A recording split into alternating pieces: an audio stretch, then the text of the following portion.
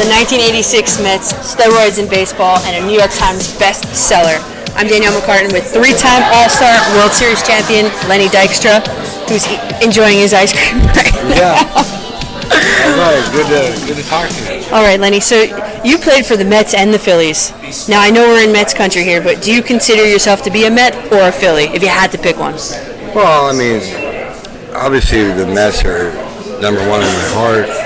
I mean, I won a World Series here, and it is the best sports city in the world. I mean, and so I'm very, very fortunate and consider myself blessed to be able to play in both New York and Philadelphia, because Philadelphia is a great sports city as well. Right. But definitely New York is how do you say it in Italian? First. Il primo. Yeah, primo. Il primo. Now, you left the Mets and went to the Phillies. What was that like? Because that was such a bitter rivalry back then, with the two teams in the AL. I didn't really leave. They traded me. In fact, I'll tell you what it was like. It was Father's Day in Philadelphia, and I was playing. The right-handed pitcher was pitching, and like after my second at bat, Davey Johnson says, "You're done." I'm like, "What?" So I go up the runway, I'm all mad, upset, and I'm like listening, watching TV, and I hear Harry Callis say, "A lot of action today around the bat. Initials are LD." So I said, "Oh, I just got traded." So it's kind of weird, you know. Later, like you're sitting in your like locker and you wait for to get the tap. They want to see you in the office. So it was, I went in there and he said, "Hey, I want to thank you for helping us win the World Series. We just traded you to Philadelphia." So I said, "Wait, you mean the team I just kicked, like the team I just kicked their ass? That team?" And I said, "What do I do? Meet them at home plate? How does it work?" Oh my God. So it was kind of interesting, but yeah. And then we went to the World Series there too. We've heard all the legends about the plane coming back from the World Series, 86 World Series. All a joke. It was it that destroyed? Because Mookie Wilson told me no. It wasn't destroyed at all. It was a joke. It's the same old story. Yeah. You know, like someone caught an 8-foot fish and it's a 16-foot fish. I just read a book called Big Blue Wrecking Crew. It was about the 86 Giants. And in it, there was a line that said that the 86 Mets partied a lot with the 86 Giants. Is that true or not true? I don't even know a Giant. What? That's so untrue. I mean, I didn't know him. I didn't party with anyone. I didn't even take a pill or drug till I went to Philadelphia. So no, that's not true. The Mets, what happened? That team has so much personality, and there were so many crazy. And that's when you had the curtain calls, and that's when people enjoyed playing baseball, and it was fun, and the fans appreciated that. So, and you could also feel the other team not wanting to have any part of us, and they came into Shea Stadium. You know? Yeah. Now, would the presence of social media, you think, have changed the game back then? Not the game of baseball, but the off-the-field stuff. If you have Twitter around or TMZ around. I don't know. I had that around when I was even back then. Yeah. One time, I had a plane. And my driver had a Rolls Royce. They repossessed my Rolls Royce right at the steps of my plane. Wow. And TMZ was there. So I lit up the person. Because it was kind of odd, getting your Rolls Royce repossessed at your Gulfstream. Tom, that's kind of still this is my life though. Yeah. All or nothing. Yeah. You've said you really didn't eat HGH in your cereal, but you did say that I started taking steroids because I had to. Was that obviously to keep up with the competition of all the other guys in the league at that point in time? Well, I mean, I'm a little guy. How tall are you? 5'2", 3 with shoes on. I are. So I'm a little guy. But I was way ahead of the curve, I mean, my life is on the line. Yeah. Meaning, I didn't know what drug they were going to give me. Meaning, so when I got traded in '89, and I played every day, I didn't forget how to hit. I just got too weak. I got run down. So in the off season, when I lived in Mississippi, people actually do live there. So I just found some hillbilly doctor and I said, look, because see, what happened was Lee Thomas, the general manager, said, look, it was your first year playing full season. You're going to be our guy next year, and you don't have to look at the lineup. So I knew that 90 was going to be like. So then I said, well, I got to figure out how to stay strong. So I went to this doctor, and I didn't know what he was going to give me. He gave me a drug called Decadurabolin. I went to Rite Aid. I got in line. He said, come back. I'll show you how to do it.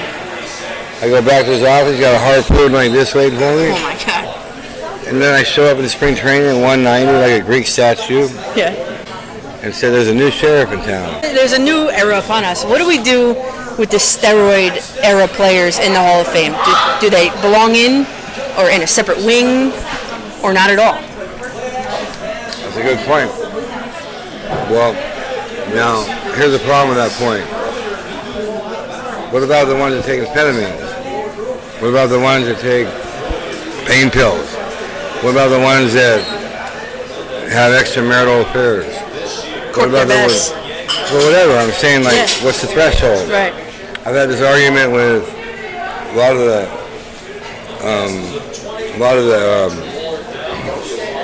the Hall of Fame people. In fact, I've been escorted out of that place before because, like, I'm still like completely lost how the three best players in the history of baseball are in the Hall of Fame. I mean, Pete Rose, I understand. I mean, and he'll never get in because there's a pact that when Bart Giamatti died, they felt it was from.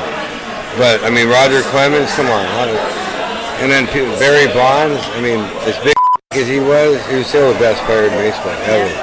Yeah. Now you're known for your gritty play. Your book is called Nails. What do you think of today's athletes? Do you think they're like pampered? Do you think they're coddled nowadays? Yeah.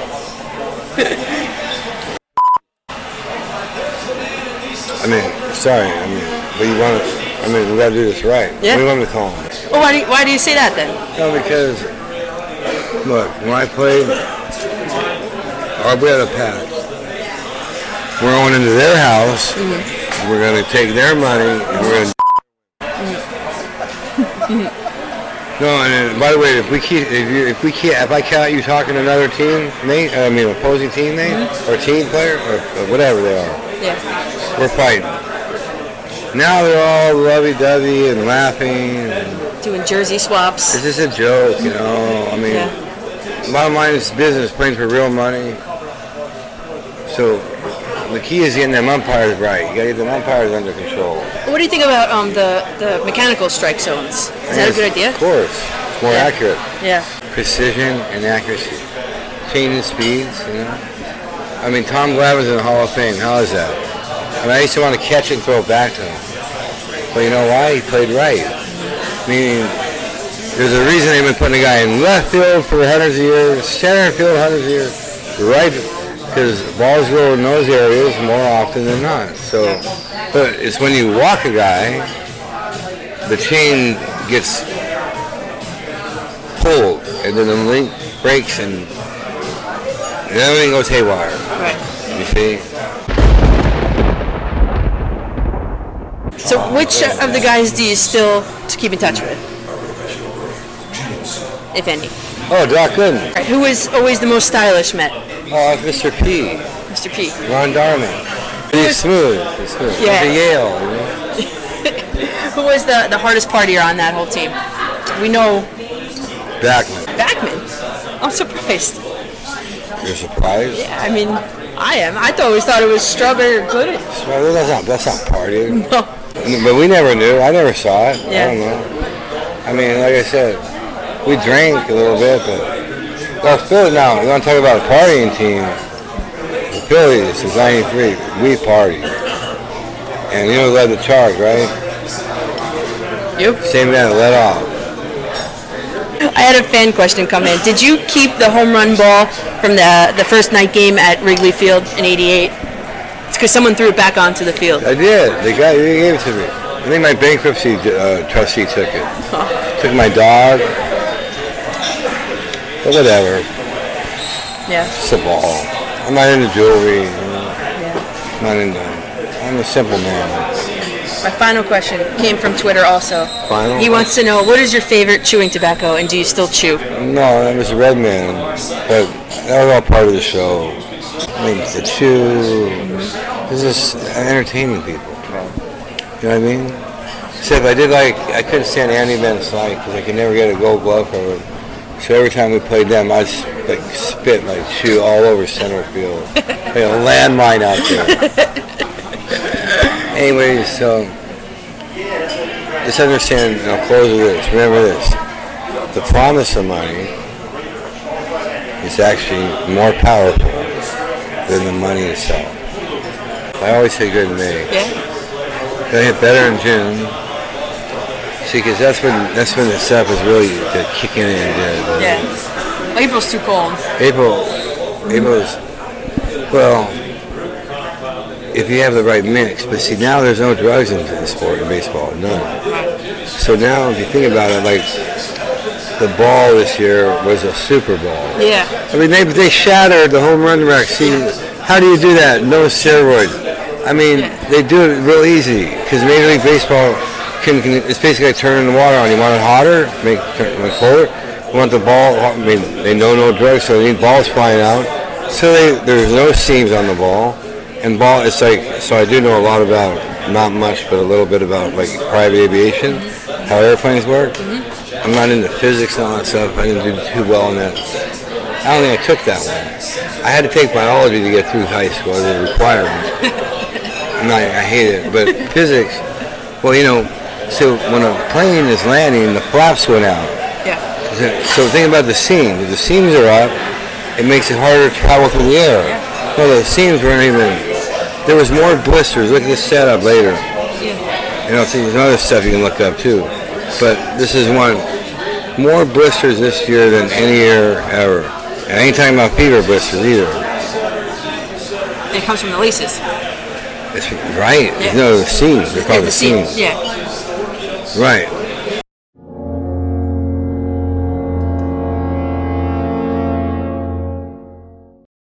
All right. Well, I'm Danielle McCartan. This is Lenny Dykstra. Thank you very much. Appreciate your time. Yeah.